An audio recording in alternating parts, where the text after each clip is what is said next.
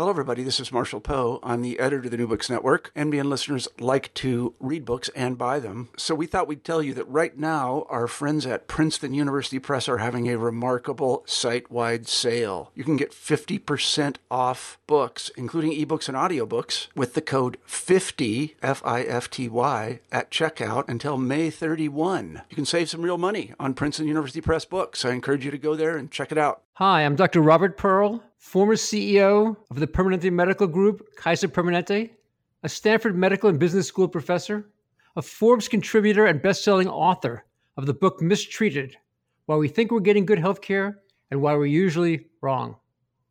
And I am Jeremy Corr, host of the New Books in Medicine podcast. American healthcare is broken. Across the United States, there are over 200,000 patient deaths from medical error every year, growing physician burnout, outdated technology, and inconvenient and delayed care for patients. And on top of all of this, skyrocketing drug prices and increasingly unaffordable out-of-pocket patient expenses. For decades, our nation's political and medical leaders have talked about fixing the American healthcare system, and yet the problems are now greater than in the past. Every other industry that is inefficient and ineffective has experienced disruption. Healthcare will be no different. The question is whether the solutions will come from inside the healthcare system or be imposed on it. We'd like to invite you to listen to our new podcast, Fixing Healthcare with Dr. Robert Pearl and Jeremy Corr. Each episode will feature one of the top leaders and innovative thinkers in healthcare today. The show's format is simple. The guests will present a roadmap for fixing American healthcare's biggest problems. And from there, Jeremy and I will scrutinize the plan and help listeners separate fixes that have the potential to succeed from simply the hype. Our goal is that everyone from healthcare consumers to political and medical leaders will find value in the discussions on our show. You may not agree with the different solutions offered, but you will never again conclude that nothing can be done. We hope you will join us. Please subscribe via iTunes or your favorite podcast software. For more information, visit our website at www.fixinghealthcarepodcast.com.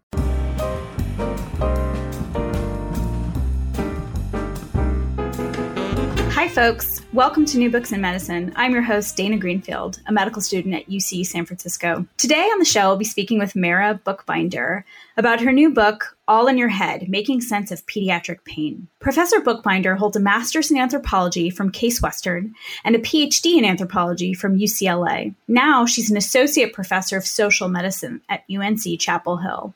She's also affiliated with the Department of Anthropology and the UNC Center for Bioethics.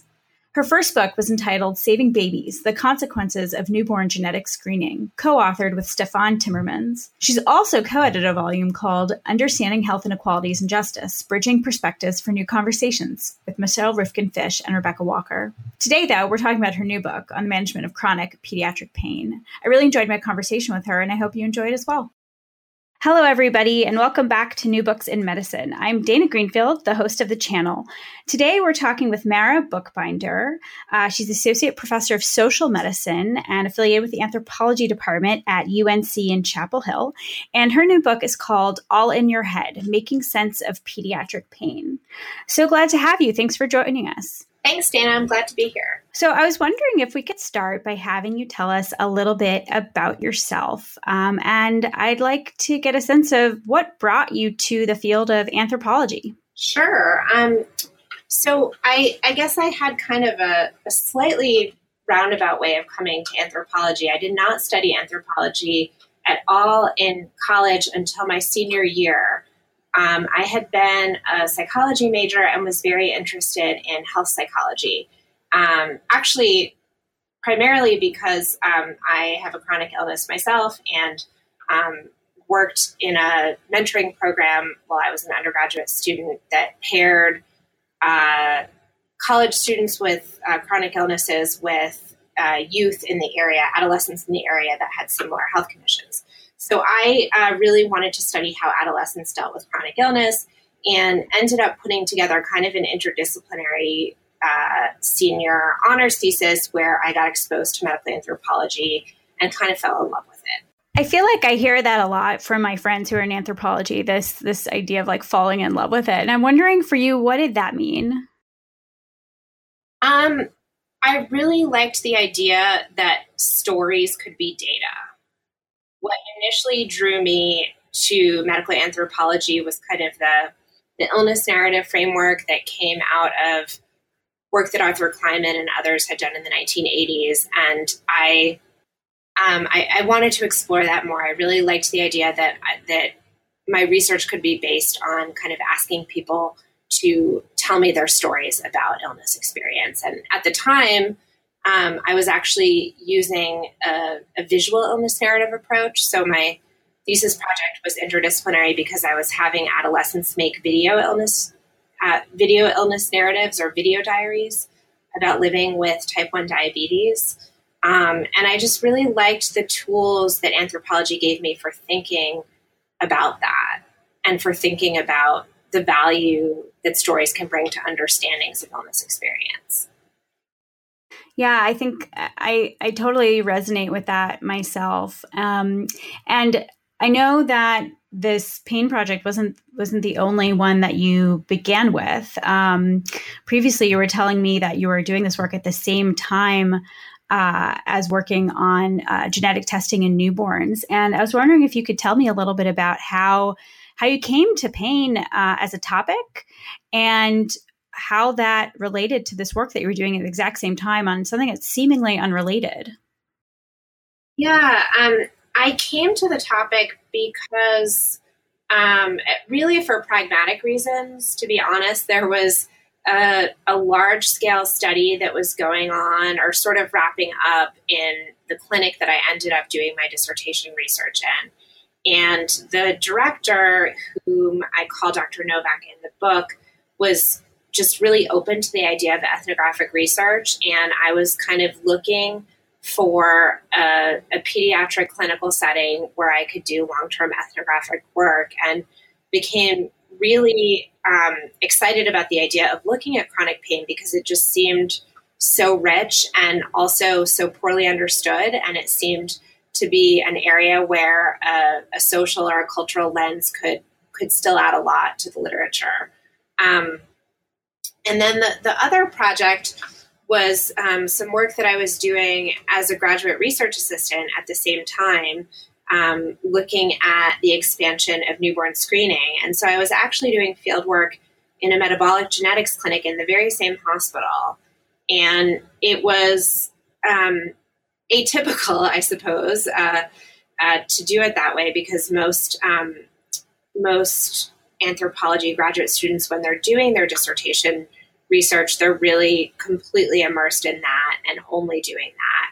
And I actually found it valuable to be collecting data for both projects at the same time because they sort of provided me with these built-in comparative reference points so I could kind of think about how language was being used in both clinics or how the clinics were both structured. And one of the things that was really helpful in shaping my understanding of the West Clinic, which is the pseudonym that I give the pain clinic, is that I knew from very early on that the clinic served a very affluent, very privileged population. But working at the same time in a clinic that had a much broader range of socioeconomic diversity really brought that home for me and helped me to kind of think about what that meant, what it meant that the West Clinic would only take patients that had private insurance and that kind of thing, and like what the consequences were for thinking about how the treatment models developed and how patients experienced the care that they received.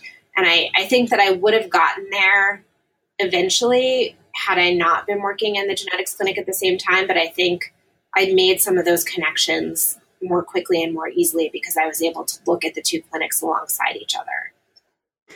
Yeah, and I think another thing that I'm sorry, Mara. I'm getting a lot of feedback on your end. I'll ask them to just edit out this comment, but I'm no longer hearing it. Okay. So another thing that makes me think about the two clinics is that they're both very much dependent on families or the family, I should say, like clearly plays a large role. I mean, it does in pediatrics, but I mean, for sure within a genetic setting, as well as the pain setting. And I'm wondering if they taught you different things about the role of families. Yes. I mean, I think that in any pediatric setting, that's probably going to be the case. I would say the role of the parents was quite different in each setting, because in the genetics clinic, I was the patients were mostly nonverbal, right? Because we're talking about newborn screening patients. So these are newborn babies, and the physicians were kind of working exclusively with the parents. Whereas in the pediatric pain clinic, there was this very intricate dance between the physicians and the parents and the patients. Yeah, and I'd like to get to that once we turn to the book. But I wanted to also ask you, you mentioned that you were excited about the tools of what the tools of anthropology could bring to pain. And I was wondering if you'd talk a little bit more about what ethnography does for you when you're trying to understand pain. I think it brings an appreciation for context. I mean, pain, we know kind of from the biopsychosocial model of pain, which is this idea that pain is all of these things. It's biological, it's psychological, and it's social. That pain is not only shaped by individual physiology. And so the social context and the cultural context as well of pain patients really matters. And I think that ethnography can bring a sensitivity to context that can really help to illustrate how context can shape the experience of pain. So how did you collect your data? What were the sites that you were located in? And how did you decide who to follow, and where did you follow them? Yeah, so the study was fundamentally an ethnography of this particular multidisciplinary pediatric pain clinic, but I really wanted to get out of the clinic as well.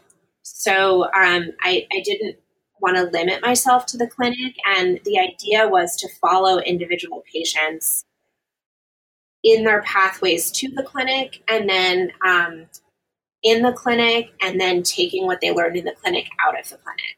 So I had 4 patients that I followed longitudinally, interviewed them before their first visit in the clinic, and then video recorded their first appointment in the clinic, and then recorded, in some cases, additional interactions with other healthcare providers aside from the physician, and then kind of spent time with them in their homes and sort of looked at how the clinic's therapeutic approach made a difference for those particular patients. Then I had another group of patients and families whom I observed in the clinic and maybe interviewed one time, but didn't necessarily follow them longitudinally. And did you go outside of the clinic to try to understand pain in a more broader sense, like what the field of pain medicine was about? Yeah, a little bit. I mean, I went to a couple of conferences, and that comes out in the book as well. I was really interested in kind of being able to situate what was happening in this clinic within kind of a broader landscape of pediatric pain medicine in general. And I traced some of the debates that were happening within the field. And then, I think societally, I talked quite a bit about schools. I didn't do any participant observation inside of schools, but I thought about schools and how the school context mattered for these individual patients, and how kind of the achievement orientation of our society mattered for the experience of pain and what happened to patients in the aftermath of a major chronic pain episode. Yeah. And that just made me wonder if there were any places that you, if you had all the time and all the access in the world, if there were places that you wish you could have gone to round out your understanding of pain. Because I feel like, we always see where people went when they did ethnographies, but like behind the scenes there's so much brainstorming and work and effort that goes into thinking about where else you could like look and locate pain, because it's almost unlimited. So I was just curious if there were other places that, if there was further work in this area that you would have done. I think it would have been great to have more access to some of the therapeutic sessions with the clinicians on the multidisciplinary team. So I was able to observe a couple of those sessions, but many of those providers were fairly protective of the kind of therapeutic space with individual patients for good reason. But I think it would have been helpful for me to see, for example, some of the hypnotherapy sessions, or, what a one-on-one art therapy session might look like. I was able to interview the art therapist about some of the patients that she worked with, but I didn't directly observe any of those sessions. Yeah. And I think one thing that's exciting about anthropology are all these possibilities, but the limit is you can't be in all places all the time. So can you describe the clinic for us a little bit more in detail? Sure. It was a multidisciplinary pediatric pain clinic that was based within an academic medical center. And then it was sort of unique in the sense that it referred, so every patient that came into the clinic would have an appointment with one of two physicians. There was also a psychiatrist that worked with the team and sometimes saw patients in the clinic, but also saw patients in a private practice located outside of the clinic. And what was unique about the clinic is they had this amazing multidisciplinary team, but the team members were not employed by the medical center. So patients would be referred to these providers, but they all had their own private practices located in various places in the community. So that was one of the reasons why the clinic really privileged patients from more socioeconomic advantage backgrounds, because many of these therapeutic modalities were ones that didn't accept insurance, and so it was private pay, and it also required parents to be doing a lot of driving all over the place, and this is Southern California, so there's a lot of traffic.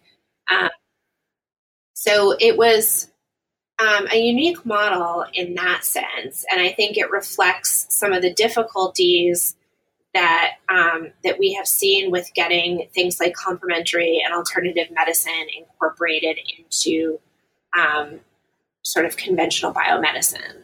Right. And in the beginning of the book, you spend some time talking about how this clinic is exceptional in some ways, in that it's, and I'm not sure if you meant just because of how integrated it was into these sort of community providers, or if that was because of the unique perspective of Dr. Novak and her colleagues.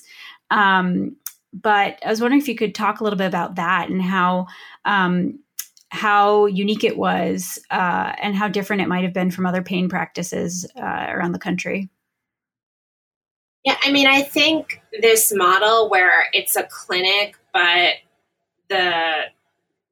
where it's a team, but the members of the team are not actually hospital employees, that was the key difference. And it was often a bit of a surprise for families, because they were sort of expecting that they would just go and their insurance would be accepted, and it would sort of be all, that seeing the hypnotherapist or seeing the family therapist would be a similar kind of charge as seeing the physician.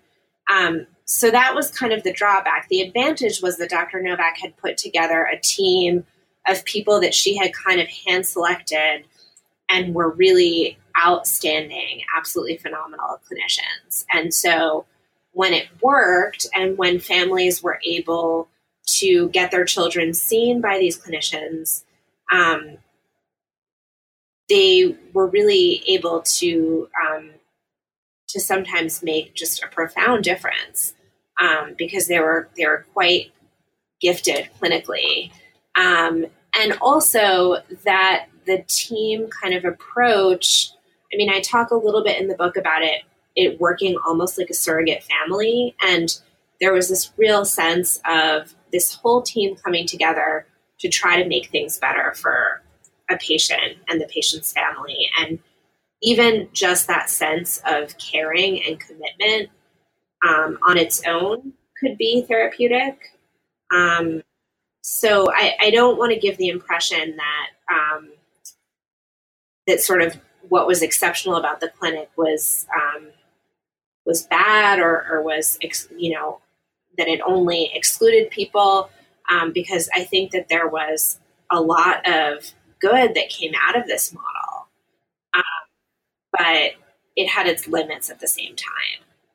Yeah, and I think also when I say exceptional, or when we say exceptional, we also refer to particularity, right? And that has its own special spot in anthropology about paying attention to and tracing what's particular about things as well as universal to, say, a human experience. So you talk about when people reach this clinic in the first chapter, how they're reaching the quote bottom of the funnel. And that's the title of your first chapter after the introduction. And that's just one of the many metaphors. And I believe that's not your phrasing. That's the phrasing of Dr. Novak that they use. And in this chapter, you spend a good deal of time talking about and introducing these very vivid metaphors that the clinicians and the patients use to help make sense of pain.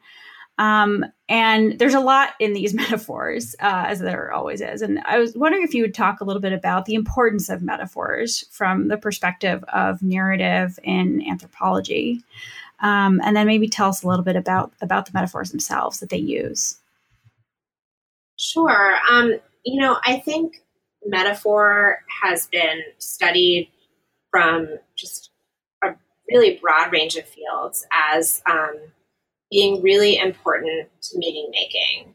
And metaphor, I think, is really important to pain because pain escapes language. And or that's kind of the standard view anyway of pain, is that it's difficult to represent it and it's difficult to kind of escape the privacy of pain. And so metaphor can sort of provide another mode of representation when ordinary language escapes us. And I think that's really what I saw happening at the West Clinic. And I think that one of the values of metaphor that really came out in my fieldwork at the West Clinic is that metaphor can be quite persuasive as well, for sort of communicating an authoritative view of pain. Pain is ambiguous and it's uncertain and it's poorly understood, but when we can use metaphors to represent it, it seems a lot more legitimate and authoritative and scientific. So I guess, the metaphors that I really address in that first chapter have to do with sort of neurochemical ways of thinking about pain. And Dr. Novak and also some of the other pediatric pain practitioners that I interviewed from other clinics had this way of talking about chronic pain as a software problem and not a hardware problem, and how chronic pain results from flaws in the neural signaling. And this kind of a way of thinking about pain in some ways was a corrective to older, more mechanical ways of thinking about pain. Pain is kind of caused by a broken body. So the physicians would say, it's not that anything's broken, but there's a defect in the neural signaling. And I think using this neurobiological imagery really helped to give this chronic unexplained pain a sense of legitimacy and a sense that it's not all in your head. Like, this is a real biological problem. And the reason we haven't understood it thus far, the reason why all of the diagnostic tests have come back negative, is because we haven't been using the right tools, and we don't really have great tools for looking at your neural signaling. Yeah. I mean, one of the reasons that metaphors are so powerful for anthropologists or other social scientists is that they do give us a window into larger social phenomena, historical phenomena. And I'm wondering, do you have a sense of when that mode changed from a more mechanical view of the body being broken to this more computer or network metaphor? That's a good question. And I don't. I mean, I think I would have to do a little more research in order to answer that question. And it's been a little while since I've really been looking at the pain literature. It may have had something to do with the gate control theory of pain, but I forget exactly when that was introduced. Yeah, no, it just occurred to me that maybe we take it for granted that computer metaphors have been with us for some time, but I'm just wondering, like, when it entered or maybe coexisted with older metaphors in formal pain literature. And that sort of gets to my second question in general, which is, what are these metaphors sort of telling you about what's going on in a broader sense about how we're experiencing our bodies? That might be a really big question also. It is, but, I think that some of the metaphors are trying to get around mind-body dualism, right? And I think that the kind of neurobiological language is a way of saying that the pain can be in your head, but not in a purely psychological sense. So that's not to say that the pain is kind of made up or unreal, but it's in your head because the head is kind of the seat of neurobiological functioning.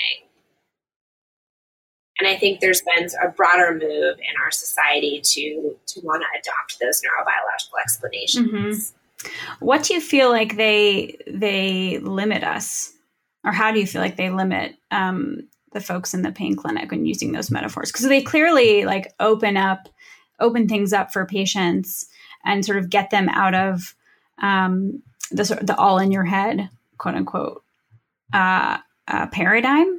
But I'm also wondering, like, how do they limit us and how we think about pain as well? Right. Well, I mean, I think that they don't necessarily provide, they provide sort of a just so story. I mean, they provide a plausible narrative, but it doesn't really resolve questions about responsibility and blame. I mean, we can still sort of blame ourselves for neurobiological problems. And I think that ultimately the kind of treatment strategies that went along with these neurobiological metaphors still really relied heavily on individuals to do the work themselves and kind of take responsibility for their pain and their bodies and actively combat the pain. So they certainly didn't provide an easy out. And I think some families were looking for sort of an easy mechanical fix. So there was one family, for example, that left the clinic and ultimately got a neurostimulator device for their child because they wanted that sort of a mechanical fix. Right. And a neurostimulator is sort of an implanted device. And was it in this case in the spinal cord? that delivers like electronic messages that help to sort of, in a broad sense, like confuse the brain in terms of signals that are coming in and lessen the sensations of pain. At least that's my vague understanding of it. So, I mean, one of the sort of metaphorical tools that gets used a lot, and which you get into in your second chapter, is the idea of sort of smartness and the smart clinic. And I was wondering if you could describe that. Like, what is the smart clinic? Like, why is the clinic sort of dubbed the smart clinic? And how does that relate to these evolving ideas of pain, chronic pain, I should say? So Dr. Novak called the West Clinic the Smart Clinic because she noticed over time that the patients that she tended to see in her clinic were smart, high achieving. They tended to excel in the arts or in sports or in various extracurricular pursuits. And so when they would come in and sort of, she would, and all of her first appointments were 2 hours long. And so there would be quite a lot of time for the physicians to get to know the patients. And so they would begin to kind of describe what they were up to in junior high or high school. And she would say, well, I call this the Smart Clinic, and you really fit that profile. And I think it was a way of, I became fascinated by this early on in my fieldwork because it was so unexpected that there would be this constellation of traits that would hold these patients together. And as I came to do a little more research, I realized that actually it's maybe not historically unprecedented, and there have historically been sort of cases of behavioral or personality traits clustering around particular illness conditions. And I got interested in tracing some of that in the book. But I think part of what she was doing is she was trying to turn their pain into kind of a more positive experience and to say, this is not like pain can be very morally loaded and people can be blamed. Chronic pain patients can be blamed. And she was sort of saying, like, actually, you have this because of something good about you and because of some really strong character attributes.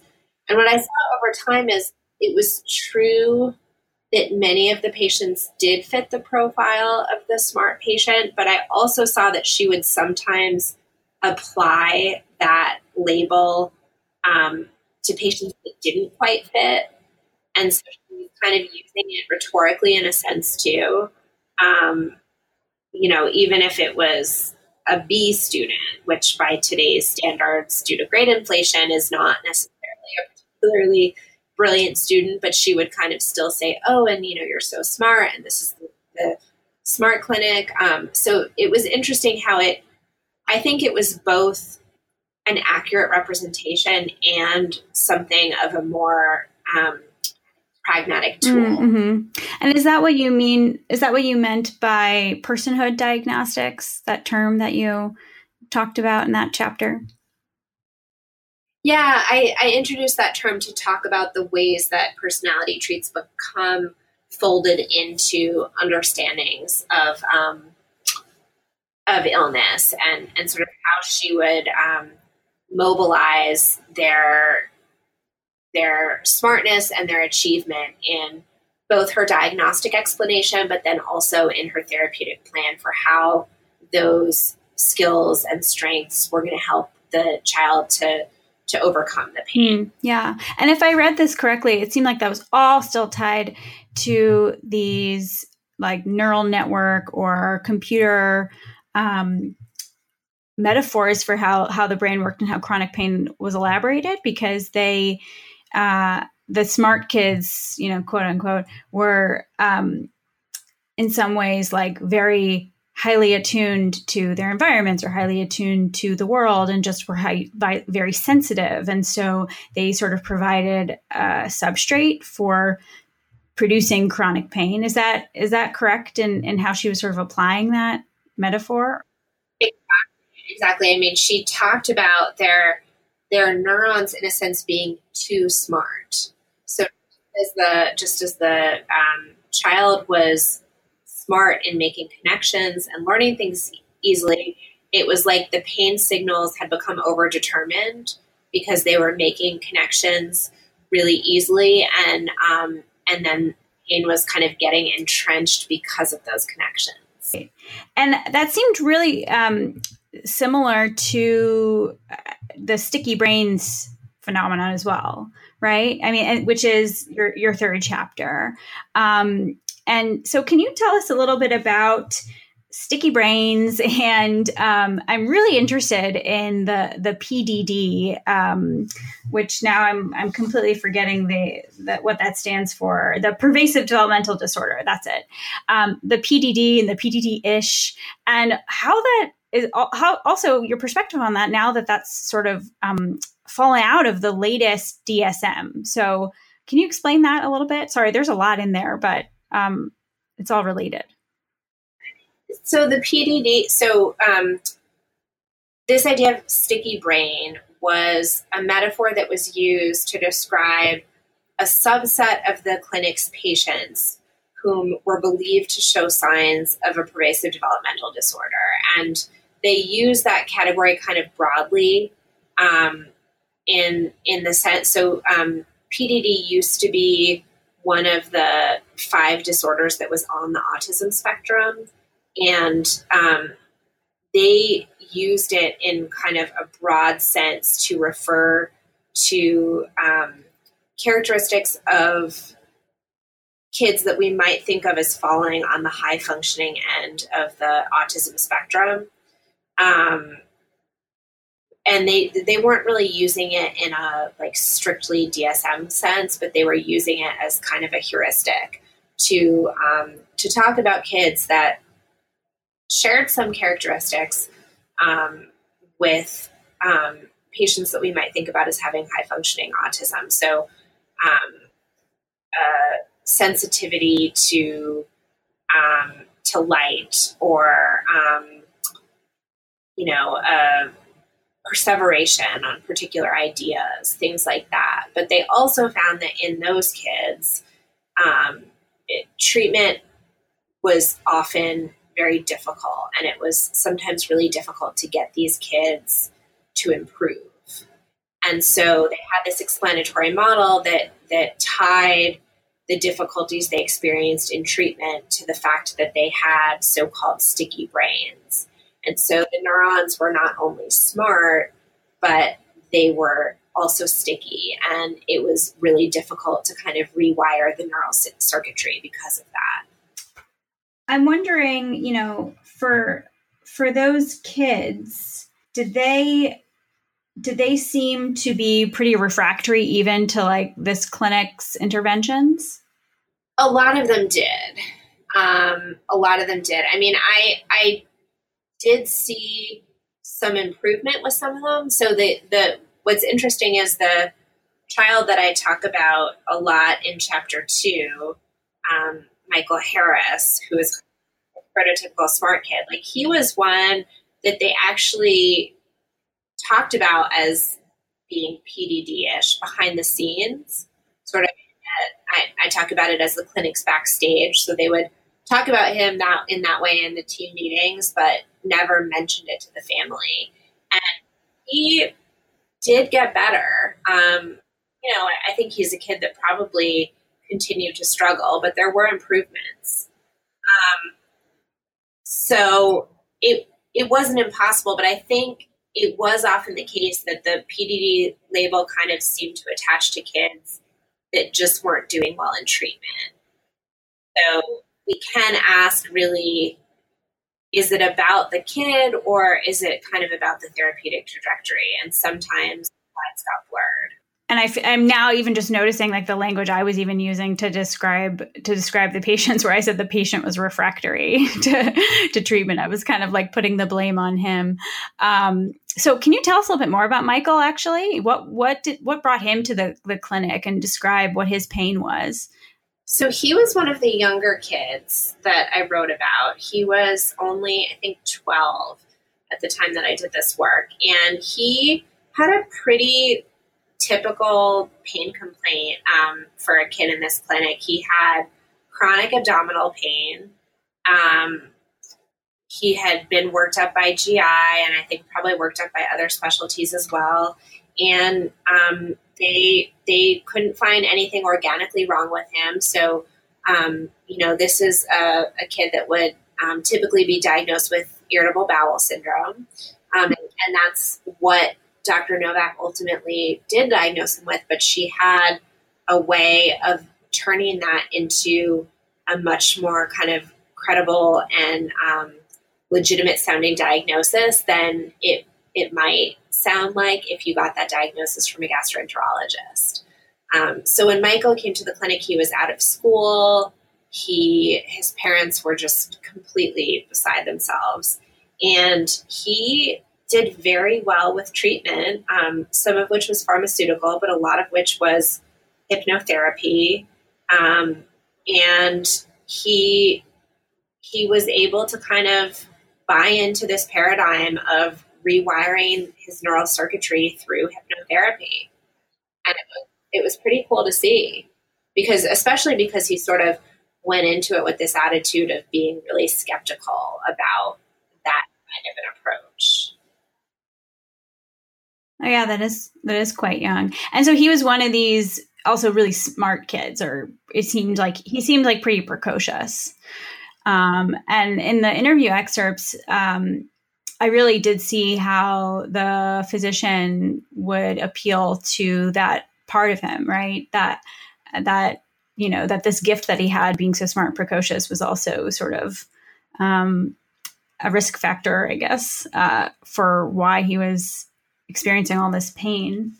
And I think throughout the book, but especially as you get to the chapters at the end about family and then the social context, you really see how there's this awkward dance between the individual and like what's in the individual and within the power of the individual, and requiring their autonomy and willpower, I guess, and to fix themselves, and the outside context, which is to blame, and like basically locating pain, just the difficulty of locating pain.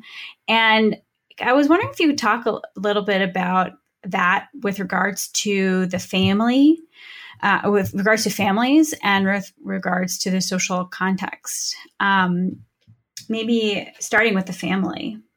Yeah, I mean, that I think is part of what makes the treatment of pediatric pain so complicated, and probably much more complicated than treating adult pain, even in the current opioid crisis, which is just that you're having to treat the child, but the child's pain is shaped so much in response to what's going on in the family, and you're often very powerless to treat the family dynamics. I mean, some families are open to the idea that family dynamics are implicated in the management of pain, if not in kind of the genesis of pain. But many families become very defensive when that is raised as a factor, and they think that it is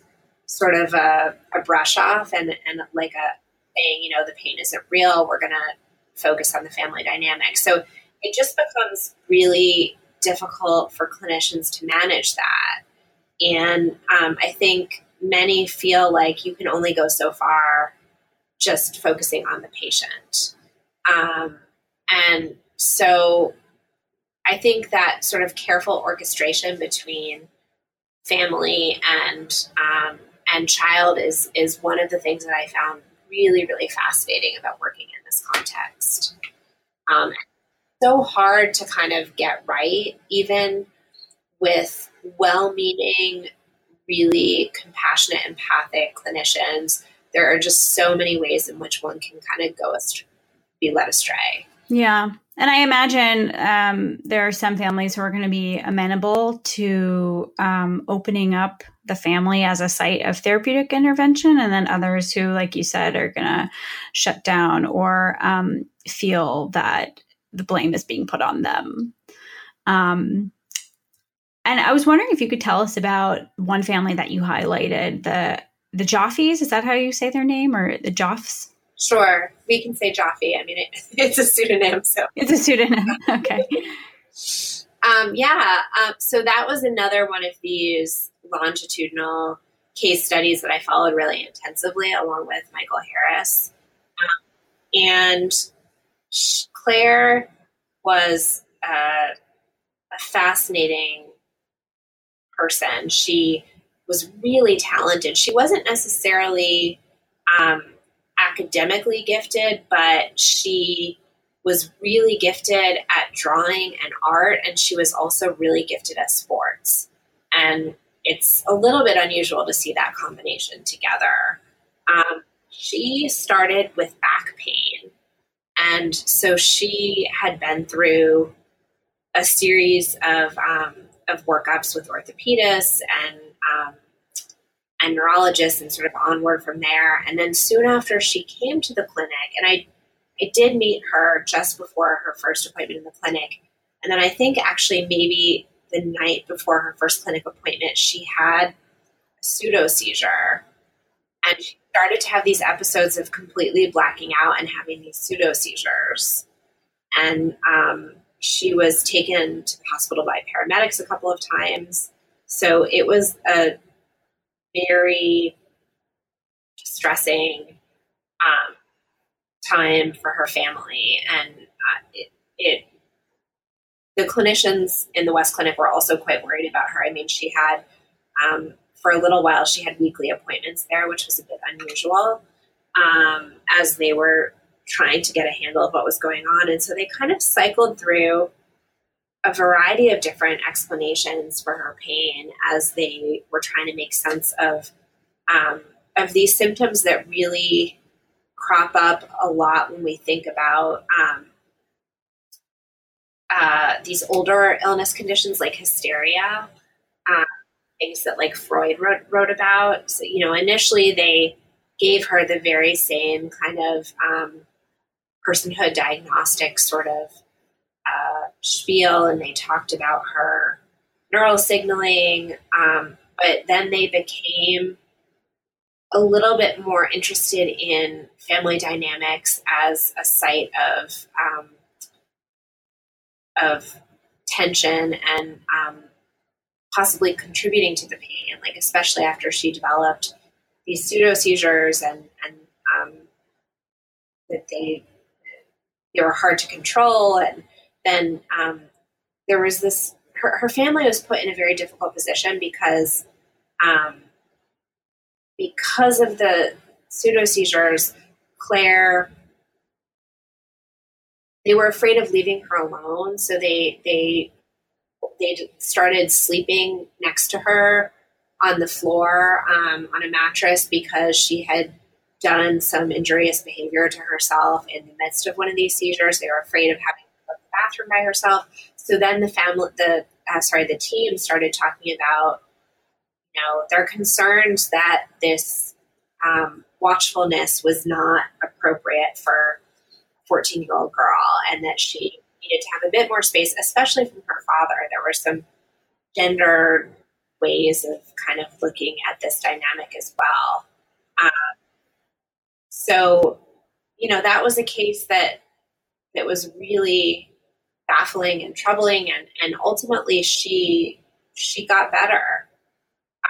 But there was a sense that no one ever had a very clear explanation for what happened with her. Right, right. I mean, she's one example also where she exceeded the metaphors in some ways. Yeah, exactly. The medical part of me is really, really curious if she ever got like a more specific diagnosis. Reading her story, I just couldn't help. I mean, there's the anthropology in me reading it, and then the almost physician in me reading it is thinking like, oh, but did they get an answer? Was there a diagnosis? And I'm curious, did they ever sort of clarify what was going on? No, with I mean, her? I don't think they ever got any more of a diagnosis than what was given to her in the West Clinic. And I saw her, I think a year, maybe more after I finished the study, and she was doing really well. And, you know, had moved on from this period. So I didn't get the sense that there was an ongoing diagnostic odyssey or anything like that. Oh, interesting. And so did you feel that addressing the family issues was what really helped her? Or was it just a combination of all the things? It's hard to know, right? I mean, it's one of those things where it's really hard to know what it was that helped her. I think one thing that helped her more than anything was having this really supportive team who cared about her a lot. I really think a lot of the family issues were sort of a red herring, and I'm not sure much of what was concerning came out only in the context of managing what was sort of an acute situation, right? So I mean, who knows? It's really hard to know what's going on with these families, but I was never convinced that there was strong evidence for more enduring family pathology. Right. So how did the clinic deal with the more social locations of pain, like the school stressors and those sorts of things? I mean, school came up a lot because a lot of these kids came to clinic having stopped going to school. And some of them were enrolled in homeschool programs, and some of them had just kind of stopped going because they were in too much pain. And so the goal was always to try to get them back into school. And they had a child and family therapist that was really good at this. And she would talk to a lot of the schools, and she would, at first often try to get kids to go back just for lunch period, not even doing anything academically, but just to try to reintegrate them socially into their peer groups. There was a lot of discussion about the pressures on adolescents today, and this sense that some of this pain was at more of this societal level happening because kids today are under so much pressure to excel, and they're thinking about college, and a lot of this has to do with the particular socioeconomic demographic that I'm talking about in this clinic. They're very concerned about chances for future success, and that sort of getting into a good college is important for that. So there were lots of discussions in the team meetings about these issues.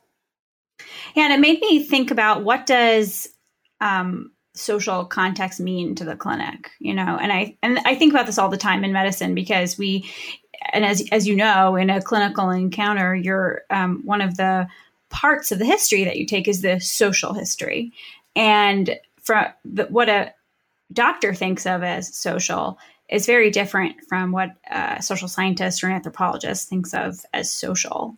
And so I'm wondering if you thought about that vis-a-vis the clinic and what their view of the social was. I think this particular clinic had a very rich understanding of the social. And I think part of that was because Dr. Novak, actually, it's interesting. She had, I think when she was an undergraduate, she had gone to see Margaret Mead give a lecture, and appreciation for anthropology and ethnography. And she tried to incorporate that into her work. I mean, it's so rare to have a clinical setting where a priority is made to have a 2-hour intake appointment. And obviously that model is not that sustainable. I think it was really important to her. I think also because there was an interdisciplinary team and you were getting multiple different providers' perspectives on a particular patient, that was really important to kind of having an enriched understanding of what the social context looks like. There were, like, for certain patients, they would open up more to certain providers on the team than others.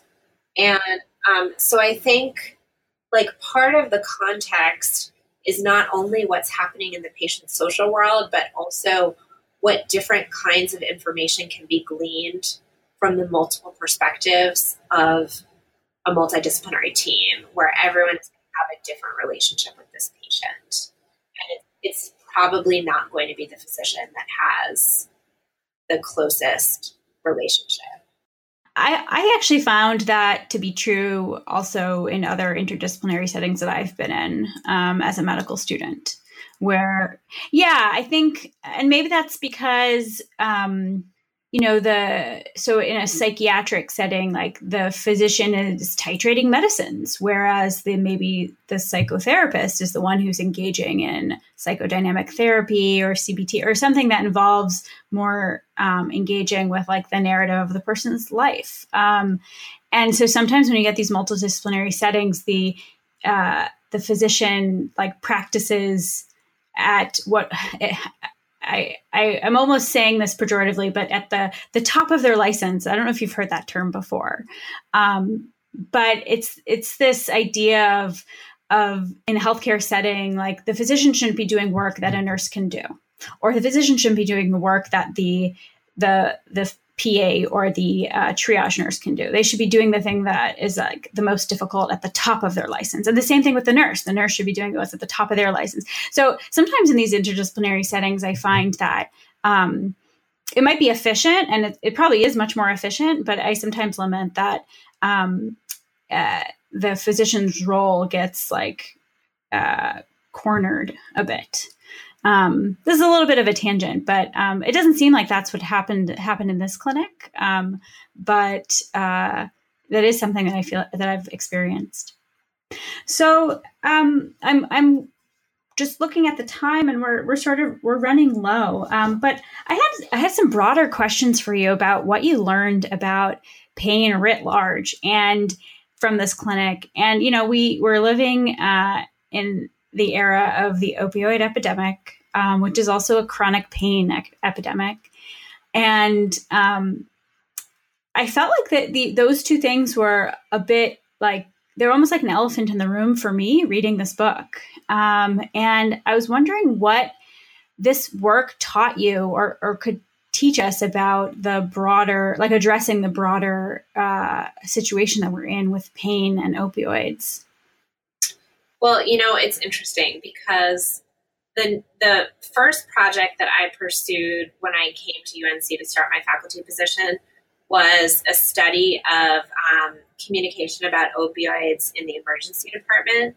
And part of the reason why I wanted to do that study is because I felt like what I had gotten from this work in the West Clinic was just a slice of what pain management is like for kind of a small sliver of society. And I really wanted to understand what it's like for a much broader segment of society. And I felt like to do that, I had to go to the emergency department because that's where, unfortunately, a lot of people in this country get their pain treatment. And so, that didn't turn out to be a huge project for a variety of reasons, but I did a little bit of work there and wrote a couple of papers. And one thing that I learned is that it wasn't kind of all about getting the pain meds, at least for the patients in this particular ED that I was working on, that they were often given meds because there was so much else that they lacked. They lacked a primary care physician. They lacked like basic healthcare resources, and opioids were given because it was just the only thing that could be given in that setting. And so I guess that's sort of a roundabout way of answering your question, but I think that what I learned is that what patients who have chronic pain really need a variety of kinds of tools to deal with it. And even with all the different services that the West Clinic had available, it was rarely kind of an easy fix, but that a lot of patients could get somewhat better with those tools. So I think in terms of understanding what that has to say about the opioid epidemic, I think the issue is that we've been focused on kind of combating the problems with these medications and not sort of looking again at context and sort of at the broader social and structural context of people's lives that has led to this crisis. And so I think that, I think that if we had better tools for treating chronic pain, then we might not be in the situation that we're in. And if we could get multidisciplinary treatments reimbursed and funded, we might not be in the situation that we're in. But also, like, if we had just kind of basic healthcare, universal healthcare, and like dealt with poverty and other things, then, we can sort of see how all these things go together. Right. And not just the medication that's this substitution for care, this like symbolic substitution for care. Well, I see we're running out of time, but if we have a couple more minutes, maybe you can just really quickly tell us what you're working on next. Sure. I am about to start writing a book about physician aid in dying, or physician-assisted suicide. I have just wrapped up about 2 years of fieldwork looking at the implementation of Vermont's aid in dying law, and I have spent the past couple of summers and some additional time interviewing physicians and nurses and family caregivers and patients, and also activists and policy stakeholders about their perspectives on the law and their experiences with it. And I'm really, it's been an incredible project. It references pain a lot, more than maybe I expected, but also I'm seeing how kind of the family and social context of care for the dying is really integral in a way that harkens back to my work on All in Your Head as well. So I will be, I've been kind of working on analyzing the data, and I'm going to be getting started on writing a book about this project over the summer. That sounds really exciting and really important work. Thank you so much, Mara, for your time. It was really generous, and I really enjoyed reading your book, and it's really helped me think about the chronic pain patients that I've seen, and I'm excited to sort of use some of your insights as I become a pediatrician. Well, thank you so much. Take care. Thanks for having me. Yeah, bye-bye. I hope you enjoyed the conversation and inspired you to read on. I think in the midst of this opioid epidemic, so much talk is around the drugs. But what's clear is that we got here by fundamentally misunderstanding and mistreating the pain. And I think we need a cultural and social reckoning with pain, how it's socially embedded and shaped, the power we give it, how we explain it, and ultimately how we treat it. Professor Bookbinder's work is a great starting point for that. And I think what she shows is that in pediatrics, we're already primed to consider the entire family and social context of a child as is part of their suffering and their potential healing. And right now, I'm currently rotating through an adult pain clinic. And while they provide great care and think about their patients holistically, it's definitely still narrowly focused on that individual sitting in front of them. And I think until we can widen that lens for every patient, not just in the clinic, but thinking outside of the clinic, we're not really going to get to the bottom of this problem. Anyway, I'm excited to continue to follow her work. And thanks for listening all. And as always, I welcome your reactions, thoughts, and feedback. You can find me on Twitter at Dana G. Field and at New Books Med. Bye.